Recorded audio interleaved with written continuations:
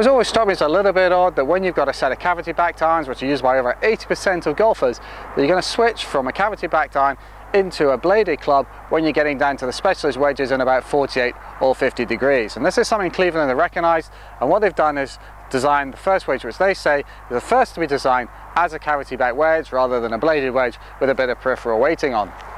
It's called the CBX, and they've actually created quite a big cavity in the back here which is hollow, and you can actually see into it, and it saves 76 grams of weight, which is then repositioned around the peripheral weighting of the club and also in the sole and behind that black weight which is in the center of the cavity.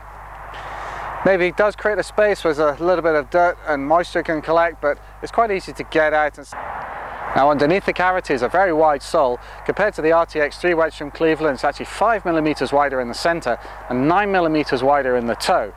And that creates a little bit more forgiveness because it just gives, even though the bounce is maybe the same, that extra width is there to help you create a bit more bounce and also to give you a bit more margin for error.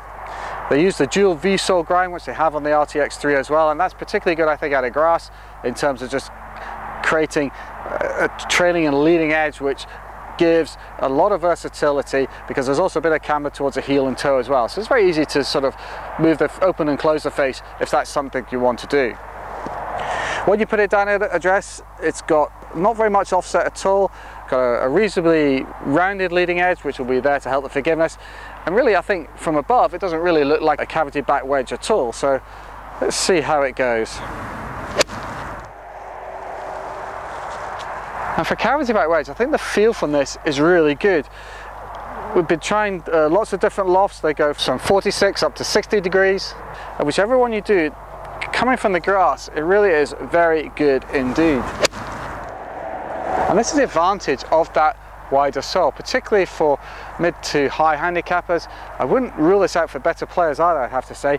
It just gives you that extra margin for error, and I found that particularly out of heavy rough or sort of soft conditions around the green, you can open up the face a little, and that extra width from the sole creates the bounce I think we all could do with, and that creates the forgiveness. Now I've had this in a variety of conditions around the green and out of sand as well, and it really plays very well indeed. Not a great deal different to the RTX3s. I think what you're going to get from RTX3 is probably that sort of slightly sharper feel that you're going to get from the blade. Probably be a little more versatile in certain situations if you really want to open the face or hit it high or hit it low.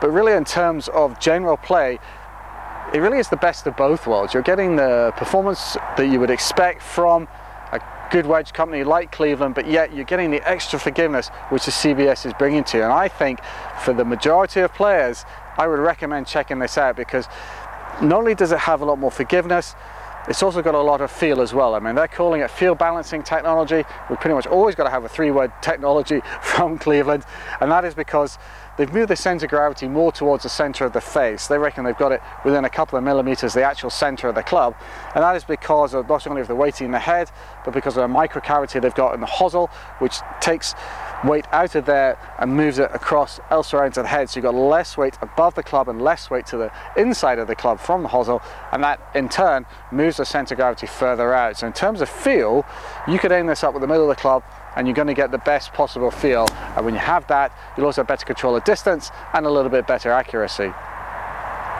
Overall, I think this is a really good wedge, and no matter what your handicap level, I would give it a go, even if you're low single figures, because it does provide that extra versatility, particularly in the higher lofts. I mean, you could get a 56 or 58 or a 60, and just the benefit of having that wide sole can really help players of all ability when you've got those tight shots around the green or coming out of very soft sand in the bunkers. And for that reason, I think the CBX is one of the best cavity back wedges on the market, so please check it out. That's all from me today. Hope you enjoyed the video. Please thumbs up and drop some comments below, and subscribe to our YouTube channel. And for more reviews on all Cleveland golf equipment, just check out the Golf Alert website.